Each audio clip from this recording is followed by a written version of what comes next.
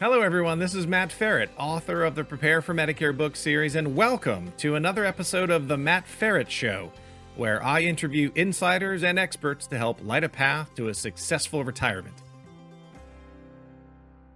Come say hello at www.themattferretshow.com for YouTube videos, show links, notes, websites referenced, quotable quotes, and the complete show transcript. I just released the second edition of my best-selling book, Prepare for Medicare, The Insider's Guide to Buying Medicare Insurance. It's the 2022-2023 version, and I made over 150 edits to the book to bring it up to date and to get you ready for all of the changes being made to your Medicare coverage. Make sure to check it out on Amazon. To help celebrate the second edition, I spent some time with one of my Medicare buddies, Bryan Derheim. Bryan's been around the Medicare insurance space for almost as long as I have, and you can tell we jump right into it.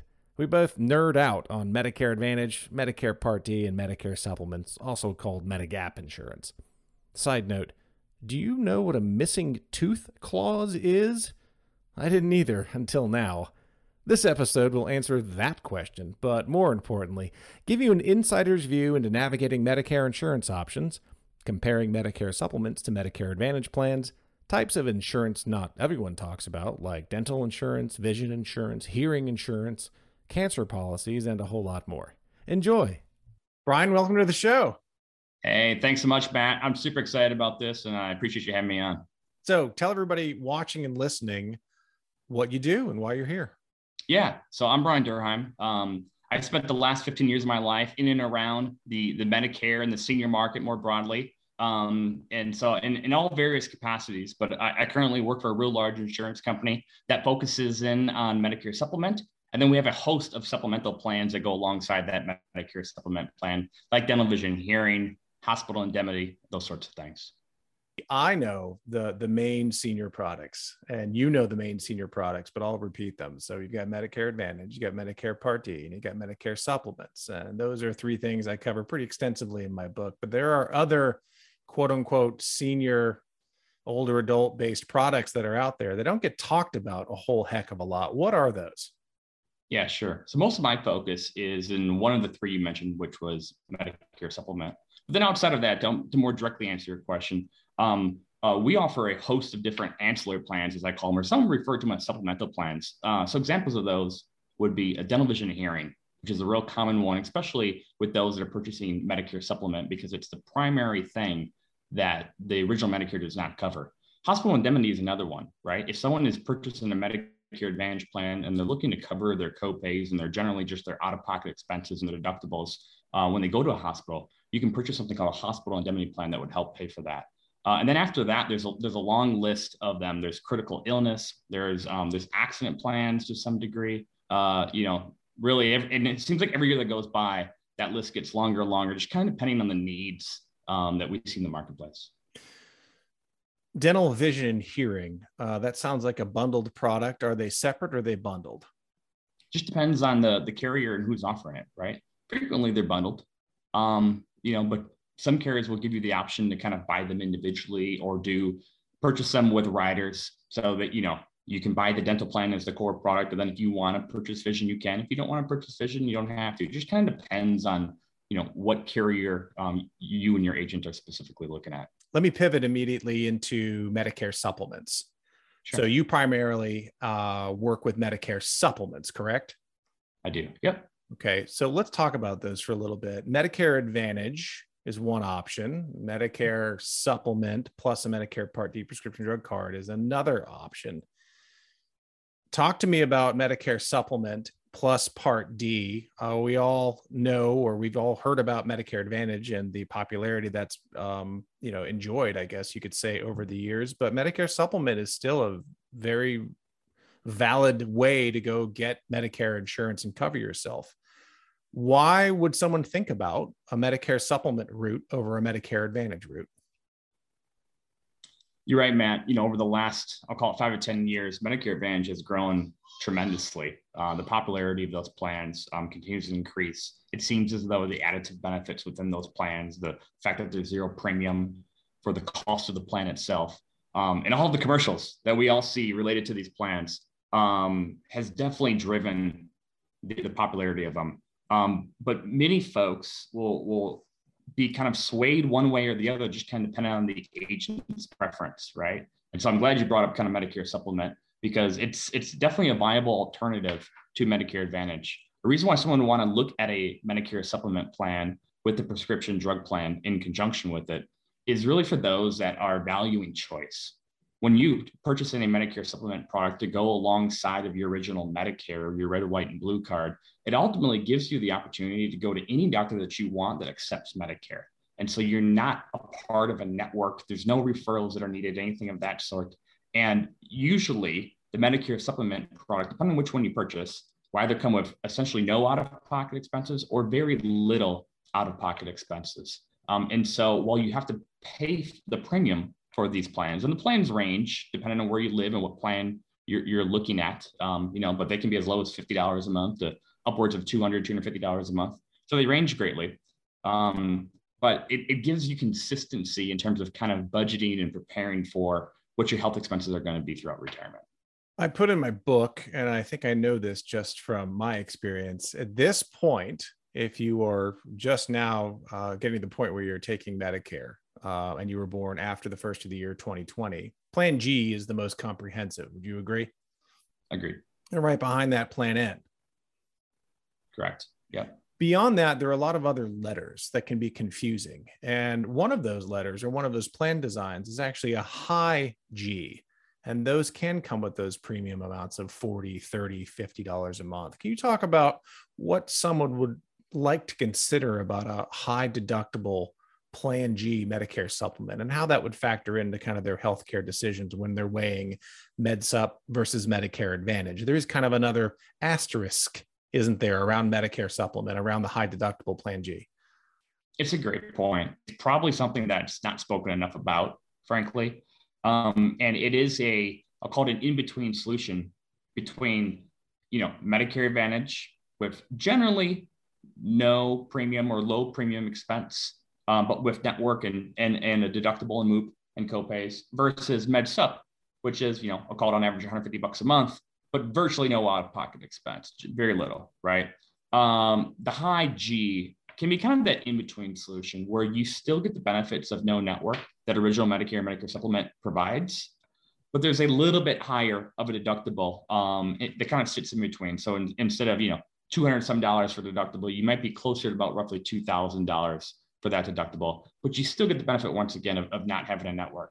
So for folks that maybe are a little bit healthier and they're okay with a couple $1,000 deductible, but they want the ability to go where they would like, especially when it comes to the specialty care. They want, I'm in Minnesota, as I mentioned earlier, there's folks in Minnesota like, hey, if I get cancer, like the plan is I'm going straight to Rochester, Minnesota, and I'm going to go to Mayo, right? You have that opportunity when you're on original Medicare with some sort of supplement plan. That is technically still possible with Medicare Advantage, but you're just going to have to navigate the network. You're going to have to understand who's in network and who's not in network and just kind of work through that process ultimately. How do you go about assessing? I mentioned Plan G, high G we just talked about, and then Plan N. And then again, if you were born, before a certain date eligible for Medicare before January 1st, 2020, you've got Plan F, Plan C. I mean, there's a lot of letters flowing around. If you're thinking about somebody trying to figure this out for the first time, where do you start in this alphabet soup? I know that's an overused phrase, but how do you go about assessing which one might be the right plan for you? It's easier said than done. One thing that Medicare does a good job of is making it complicated. And frankly, that's why I think that, the need for a trusted source has never been higher. If you put yourself in the shoes of someone who's turned 65, if I'm in that spot, when I'm in that spot, I'll use my dad as a more direct example. He's very soon going to be in that spot. You kind of don't know where to turn. Why? Your phone is ringing off the hook. People are calling you like crazy. Your mailbox is getting flooded with stuff. Agents and agencies are reaching out to you. In some instances, carriers are reaching directly out to you. And to some degree, because Medicare as a overall topic can be so complex, let alone just Medicare supplement in your question of like which plan makes sense for you, it's a lot, right? And you need to be certain that you're making the right decision. And so I say the most important thing, first and foremost, is just go to a source that you trust. My dad's going to, of course, come to me, right? Whether that source is someone on YouTube, whether that source is your trusted insurance agent that you already work with, whether that source is your financial advisor who you trust with your wealth, and they also can help you with your health, whether that source is the Matt Feret show, right? Whatever that source is, I think that's the biggest thing, because once you're working with someone that has your best intentions at heart, the rest can come. But until you know that point, you don't know the motives, you don't know the incentives of individuals, and it can be difficult at times to decipher if what you're hearing is actually right for your specific situation. Makes a lot of sense. Thank you. Medicare Advantage, and this is a bit of a comparo, I guess. Medicare Advantage has something called a MOOP. It's a maximum out of pocket, and it's on the medical side. And the MOOP is essentially, hey, if you have the worst health year ever, you go skydiving, your parachute doesn't open, you hit the ground, but you survive, but you bounce, and you're in the hospital, in and out, in and out, in and out. You get $2 million worth of medical bills. But there are limits, essentially. If you have a really bad health year, at some point during the year, the Medicare Advantage plan says, all right, that's it, time out for medical, you're done. I know the advantage on Medicare supplement up front is limiting that. So for example, Plan G, all you're really on the hook for is your Medicare Part B deductible. And then after that, there's this sense of kind of, you're done. Right. My question to you is, but are you? Because in some instances, Medicare obviously has limits, original Medicare, in that it doesn't have a MOOP. You can technically spend your entire life savings away if you have a really bad health year and are in the hospital for literally years. You could, there's no max. And then Medicare supplements are supposed to fill in those gaps. Are there scenarios that are just not well known by the general public where you actually could run out of benefits if you are on a Medicare supplement? The answer is yes. The one thing that comes most common is related to skilled nursing. Medicare supplement is not long-term care, right? And so you get 100 days for SNF as it pertains to original Medicare supplement, and that's supposed to help with kind of that transition. But it's not long-term care, and so I think the point that you made in your question is positive, and it's a good one. And the fact that there can still be expenses that are outside of the scope of Medicare, and thus outside the scope of Medicare supplement, that one could occur related to their health that doesn't completely cover them financially. And so it kind of comes back to, going to a source that you trust and a source that has education around these topics, so they can lay out kind of all scenarios and you can kind of fully understand what it does cover and what it ultimately doesn't cover. Yeah. So that's part of that. I would imagine is scenario planning, worst case, best case. It's almost like my financial planner. I'm not one, but my financial planner kind of goes, plan for the worst, expect the best. That old silly saying, but it is, yep. It does make sense. What other gaps, if there are gaps in there in Medigap coverage? How about acute care? Do you ever say you're in the hospital, you bounce out of that airplane and survive, but you're also in the hospital, literally in an acute care hospital or an acute rehab hospital for 2 years? Yeah. Do you run out? What happens? Yeah. So there's limit on hospital days, right? So in each benefit period year, you get 90 days in the hospital that ultimately would be covered between original Medicare and then the Medigap plan. And then there's something that's called your lifetime reserve, and there's an additional 60 days that are available there. But similar to skilled nursing, it's not something that goes on in perpetuity, right? And so there are a couple of different ways that you can kind of run out of coverage, if you will. And so it's important that when you're purchasing these plans and you're looking at something like a Medigap and you hear someone ever say the words like, well, Medigap covers everything that the original Medicare doesn't cover. That's technically a true statement, but it's only to some degree. You kind of need to understand the full picture. And once again, if I think through kind of the two big things I hear about in the industry, where people can kind of run out of coverage and be on like what would be considered a platinum choice of insurance in a Medigap, it's those two. It's skilled nursing facilities and then running out of hospital days ultimately. Tell me about prices and price increases. With Medicare Advantage, again, this is a bit of a comparo. So with Medicare Advantage, if you're on a particular Medicare Advantage plan that's $20 a month, you can be 65 You can be 105, it's still $20 a month. But that's not always the case with Medicare supplements. So when someone is, let's say, turning 65 or still working and now going to take Medicare Part B after 65, what kind of pricing tricks or gimmicks? I don't know, I probably shouldn't use those two words, but are there introductory pricing? I mean, when you go to the Gap store, they're the 99-cent flip-flops up front. We know they're not 99 cents, but when they want to get you in the store, is there some sort of introductory pricing in Medicare supplement land that you kind of need to be cognizant of? Are there discounts that you should ask for that you don't get unless you ask for them? I mean, what's that whole, like, if I'm turning 65 or newly eligible to Medicare, what are the kind of tips and tricks in there I need to know about when thinking about buying a Medicare supplement or Medigap plan? There are discounts that are ultimately available. The discounts do vary by carrier, depending on who you and your agent are ultimately kind of considering. But like more broadly, I guess what I would say, Matt, would be it's cheaper to insure an individual when they're young and healthy at age 65 versus when they're 95. And so therefore, you should ultimately expect on a Medigap plan for the price to increase over time. What I typically see most carriers do is they increase the premium roughly 3% per year, purely due to age, right? As the cost of claims continue to rise due to age, expect the premium to somewhat kind of follow lockstep. When you kind of think about like, well, then why does it not work that way with Medicare Advantage? It does, you're just not seeing it.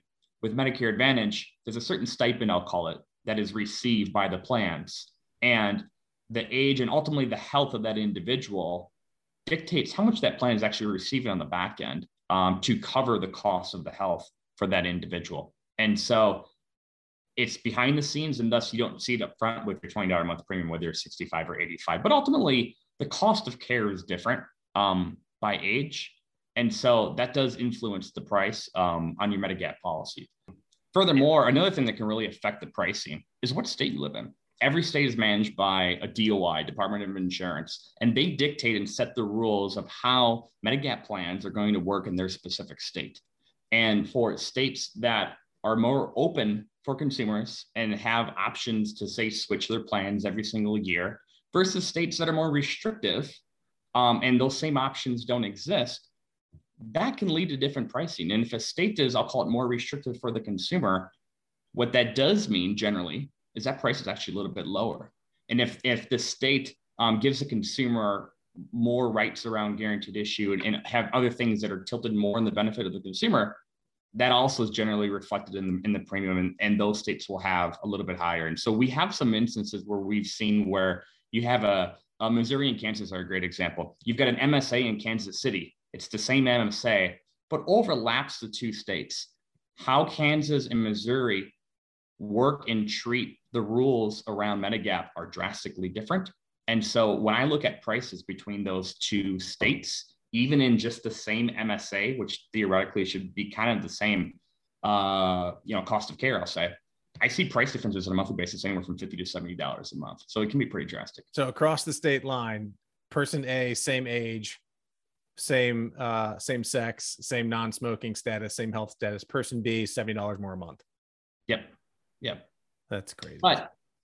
But completely different rules, right? Yeah. And while that $70 a month is more expensive, of course, they also are getting a lot of benefit that they probably aren't realizing, but they're getting a lot of benefit versus that person that's paying $70 less. So just different rules, and states are really unspoken thing about it.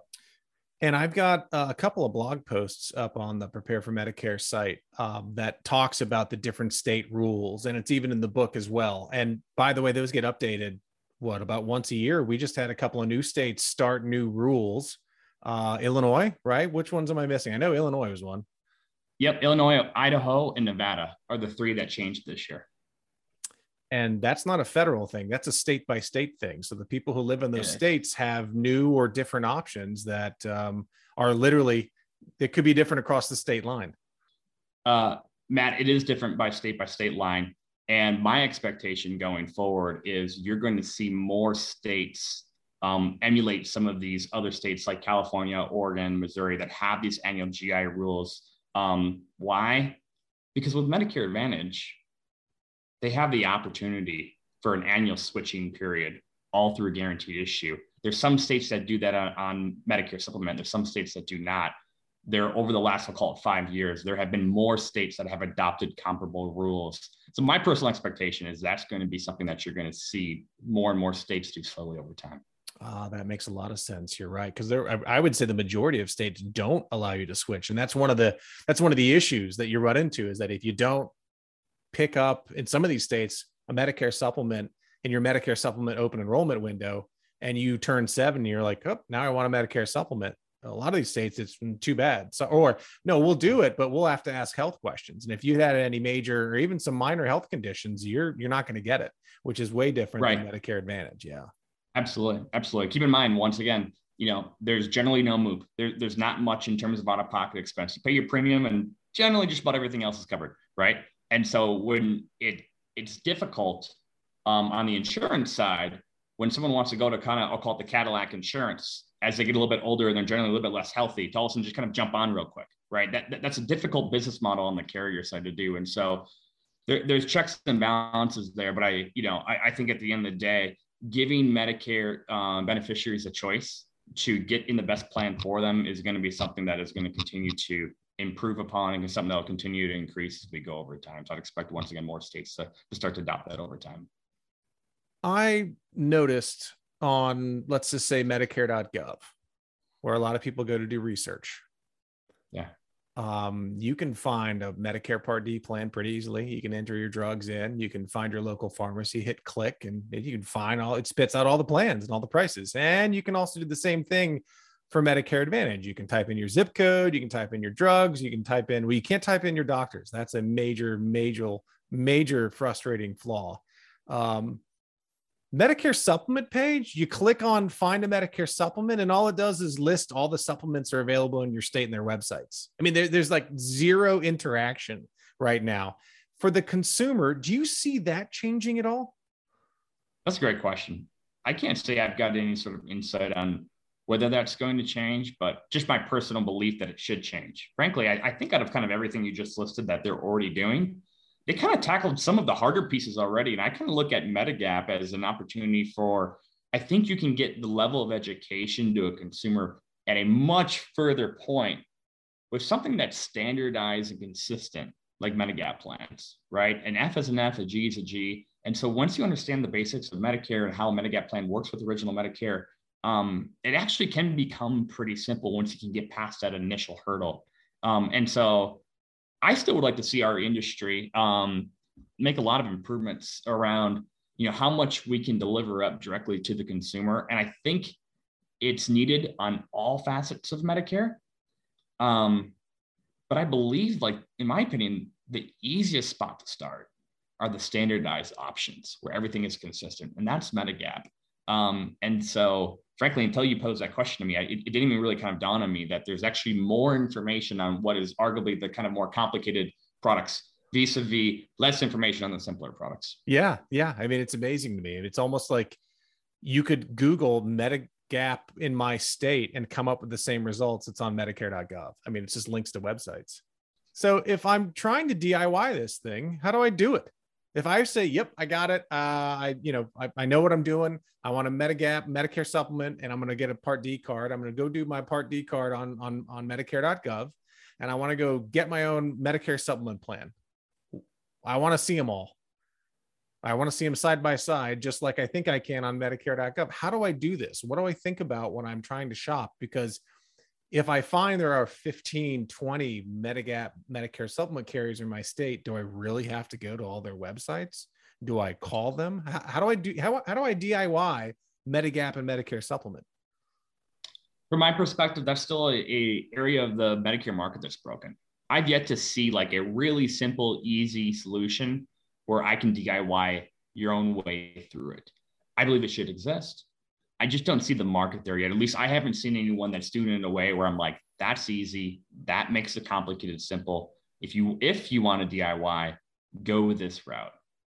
I haven't seen that yet. I think that still needs to be created. I think with Medicare being so complicated, that's a much easier thing for me to sit here and say it should be done than what it is in reality. But I've yet to see it. And so therefore, What do you do in your instance? I think what you do is you arm yourself with information. There's a ton of information as you continue to go through the space of Google on Medicare and Medicare supplement. There's many YouTube videos on it, way more than what there was 10 years ago. And so I think you'll likely eventually be led to a conversation with an insurance agent about picking what's best for you. But going into that conversation can be way different than what it was 10 years ago, just purely with the amount of information that's available to you. And so you could set up that conversation of, hey, I've done all of my research. This is my situation. Based upon my research, my understanding is I want to proceed with getting on part A and B and then purchasing the plan G Medigap plan. And if you make it as simple as that, and the agent agrees with your assessment and your conclusion, it can be a very quick conversation and painless process from a purchasing perspective then thereafter, right? But be able to kind of do that from beginning to end, kind of purchase it, like all in your PJs on your iPhone at the end of the day. I don't think we're there yet, in my opinion. Wow. So use an agent, prepare for an agent, and show up and say, this is what I think. What do you think? I've done all my research. I've done all my homework. I've read the books. I've done all the quote unquote YouTube research. And I think this is what I do. And then ask the insurance agent what he or she thinks. That's how to DIY it at this point. I would say so. Yeah. And, I wouldn't how do I say it? Because every situation is different. That agent might be aware of something that you're not seeing via Google, right? That agent might be aware of a state law that you're not aware of, because lots of the information that's out there is generalized. It's somewhat nationwide. And if you live in like New York, for example, where the state rules are completely different in New York compared to Iowa, it doesn't matter how things work in Iowa. That's not applicable to you. It matters how does things work in New York.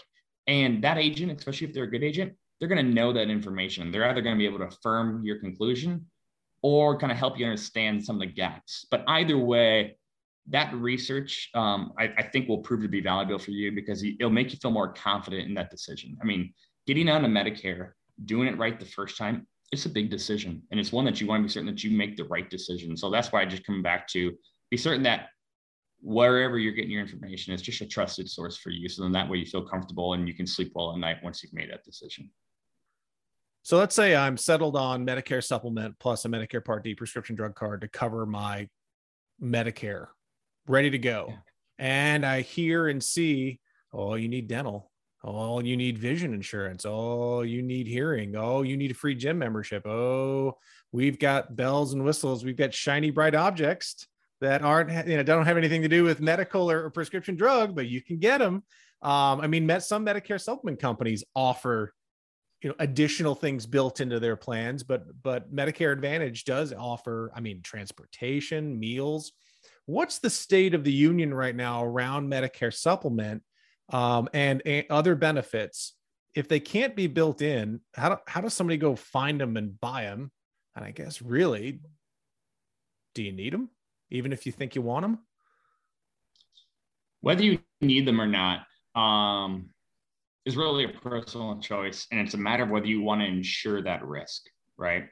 The one within the Medigap world, the product that we sell the most of, and the one that I hear the agents offer the most frequent, is dental vision hearing. To me, that is a tangible expense that you can help get offset by an insurance product. If you look at the Medicare and You guidebook, I used to know the exact page. I think it's page 76. Don't quote me. Go to the page where it says, what are the things that Medicare does not cover? The first three things listed: dental, vision, and hearing, right? It's at the top of the list within that page of what's not covered on the Medicare and You guidebook, right? And so I think DVH for the vast majority of folks makes a ton of sense. If you look at these plans, not only is there some benefit on the vision and hearing, but if you just look at the dental and you start to do the math and you're like, all right, if I go get my 2 cleans per year, that's going to cost me X. This product here covers preventative services at 100% generally. As long as I go get my 2 cleans a year, lots of times that math works out to where instead of paying for those cleanings, you can just pay for the insurance. And it about boils out to be about the same, right? And then if something bigger comes up, like you have a filling or you need a crown or dentures or, maybe even an implant, then you've got the coverage to help offset some of those expenses. So dental insurance, give me a range. I mean, how much does this cost? Let's say I've been on an employer's, health insurance plan for, the last 20 years. What if I go out and try to buy an individual dental policy? What like range? Give me, is it $1,000 a month? Is it $1 a month? What am I looking at?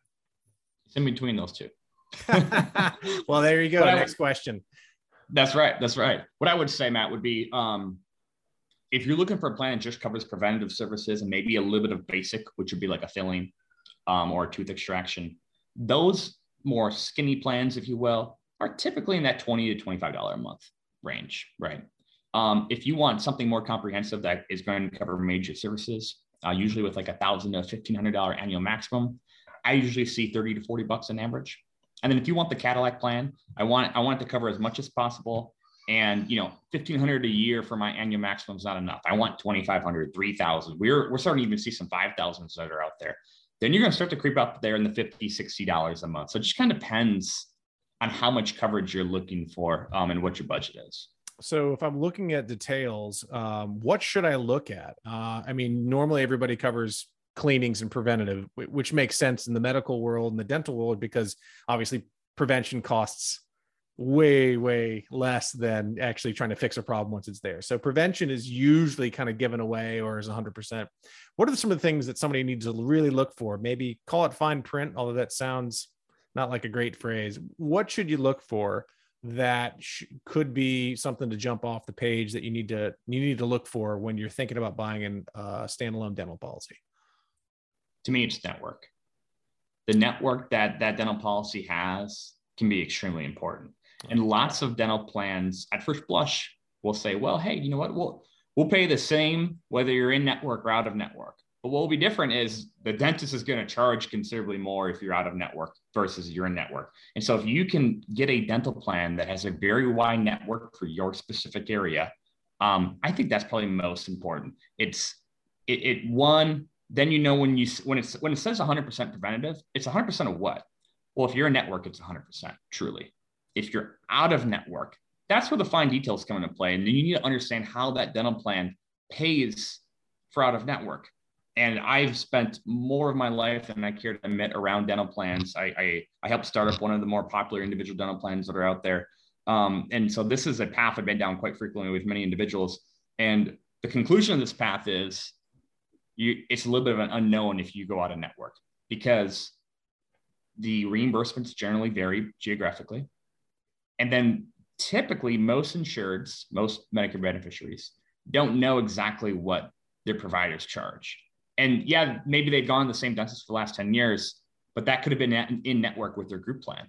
Right. And now we're just asking well, what's their cash price, if you will, their out of network price, which can be completely different from the network fees that they've agreed to. And so I think the network is probably the most overlooked.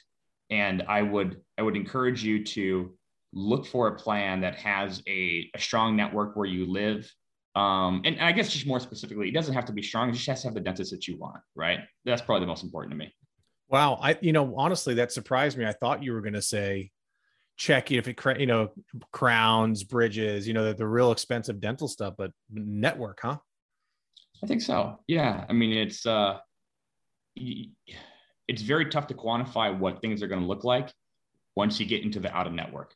The reimbursement for most of the plans get a little bit more fuzzy because it's usually off something that's called usual and customary. Usual and customary varies by geographical area. The usual and customary in Minneapolis, Minnesota versus Dallas, Fort Worth, Texas is way different versus rural Kansas, right?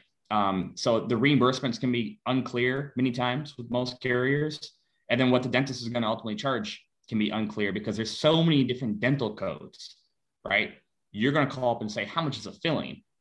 Well, unbeknownst to all of us, there's like 10 or 15 or 20 different dental codes related to fillings, depending on the filling itself, where the tooth is located, what type of patient you are, if you're a first-time patient so there's so many variables. The conclusion, once again, to this conversation will be, you just really aren't going to know with 100% certainty what you're going to be charged and what you're going to get back, at least at the time of purchase. Sure, like most healthcare in America, once you've had it done, the expenses and the reimbursement levels are crystal clear. Right. Prior to getting it done, yeah, it can be a little bit more difficult. Same thing with a doctor. Dentist can be no different when you're out of network. When you're in network, though, those plans work great because you know it's 50%, you know it's 100%, whatever the procedure is. It works as it's kind of advertised in the brochure and how the agent is ultimately talking about it. So I think that's the biggest one. That's the one that's probably the most unspoken about. In terms of other things related to dental, a missing tooth clause is a real common one that comes up. So most dental plans have say it again. What'd you say? A missing tooth clause. A missing tooth clause. I've never heard of that clause. What the heck is a missing tooth clause? Virtually every dental plan I've ever looked at, generally, that's it. What it is if the tooth is already missing, the insurance plan's not going to cover for the replacement of, say, a partial denture or maybe an implant to go in that spot. So if the tooth is already missing, and then tomorrow you buy insurance, that dental insurance company generally is not going to cover for an implant to go on that spot. If you have insurance first, you lose a tooth due to, say, an accident, then generally you're going to get coverage for it. But missing tooth clause, that's another one that can come up that can be kind of a gotcha, if you will. I'm amazed. I've never even heard of such a thing. Missing tooth clause. Good to know. Mm-hmm. This has been a really awesome conversation, and I actually learned a few things. Especially about that. What was it called again? The missing tooth clause. I think I'm gonna have you do a guest post on my blog. The missing tooth clause. Be the least post you'll ever have on your site. The most successful or the least successful post? Depends how you look at it. I don't think you're going to get a lot of readership on that post. Not many people sit around. People are like, "Ooh, Bitcoin. Yep, I'm gonna click on that." Right? Yeah. Financial advising, Medicare. What to do with Medicare? Yep, that all seems clickable to me. Missing tooth clause on dental. I don't think it's got that pull. Wow. Yeah. Well, you never know. We're gonna do it. Watch. We're gonna do it. Fair enough. What questions did I not ask today that I should have? Yeah, man, I just kind of go back to your question around DIY. And it's got me thinking further that it's kind of a recognition of the moment that this is really difficult to do on your own. It really comes down to finding a trusted source. And so I think kind of in our current environment, having a trusted local Medicare agent that knows your state laws through and through, knows your instances, has served many folks in your community before that have been in the same situation that you have been, because every situation is different, right? If you qualify for Medicaid, that's something we haven't talked about yet. If you qualify for Medicaid, your options and what you should be doing can be dramatically different versus if you don't qualify for Medicaid. And the qualifications for Medicaid changes each year. It sounds like a lot of folks are about to be losing their coverage there.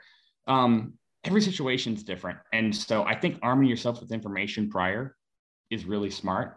But I think ultimately when the rubber meets the road, getting connected with an agent that like, and trust to walk you through what's your best option is really kind of my resounding message, I guess, today, right? It might seem kind of, expected coming from a guy who currently works for a carrier, but as you poked around and kind of asked about DIY, there's not a great solution today. It's such a complicated process. It's difficult to boil this down in a really simple form. And I've seen carriers attempt to do it. There are publicly traded companies that have attempted to do this, both carriers and agencies. And at least at this moment in time, sitting here in 2022, I've yet to see kind of that great mousetrap, if you will. So I come back to, connect with someone that like, and trust, connect with someone, a local agent that understands this market through and through, and have them walk through with you kind of what so far, your assumptions about the market, and ultimately what's best for you. Bryan, this has been awesome. Thank you very much for your time today. Hey, I've enjoyed it. This has been great. Thanks again for having me on, Matt. I think the show, the premise for the show is fantastic. You're asking questions and talking about things that aren't as clickable as some others, but I think, these are things that need to be spoken about a lot more. These are real things that are impacting seniors here today. And so I appreciate you putting this show together, and I appreciate you having me on. Thanks again. Thanks, Bryan. My thanks to Bryan Derheim. Let's do it again sometime. Make sure to hit the Matt Feret Show website for the full show transcript, links, and quotes. Until next time, to your wealth, wisdom, and wellness, I'm Matt Feret, and thanks for tuning in.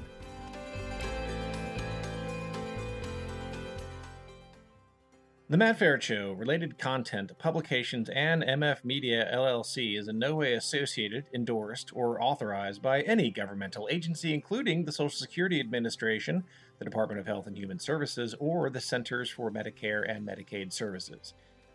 The Matt Feret Show is in no way associated with, authorized, approved, endorsed, nor in any way affiliated with any company, trademark names, or other marks mentioned or referenced in or on The Matt Feret Show.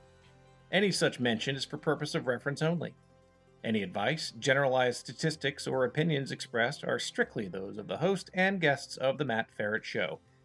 Although every effort has been made to ensure the contents of The Matt Feret Show and related content are correct and complete, laws and regulations change quickly and often. The ideas and opinions expressed on The Matt Feret Show aren't meant to replace the sage advice of healthcare, insurance, financial planning, accounting, or legal professionals. You are responsible for your financial decisions. It is your sole responsibility to independently evaluate the accuracy, correctness, or completeness of the content, services, and products of, and associated with, The Matt Feret Show, MF Media LLC, and any related content or publications. The thoughts and opinions expressed on The Matt Feret Show are those of the host and The Matt Feret Show guests only, and are not the thoughts and opinions of any current or former employer of the host or guests of The Matt Feret Show, nor is The Matt Feret Show made by, on behalf of, or endorsed or approved by any current or former employer of the host or guests of The Matt Feret Show.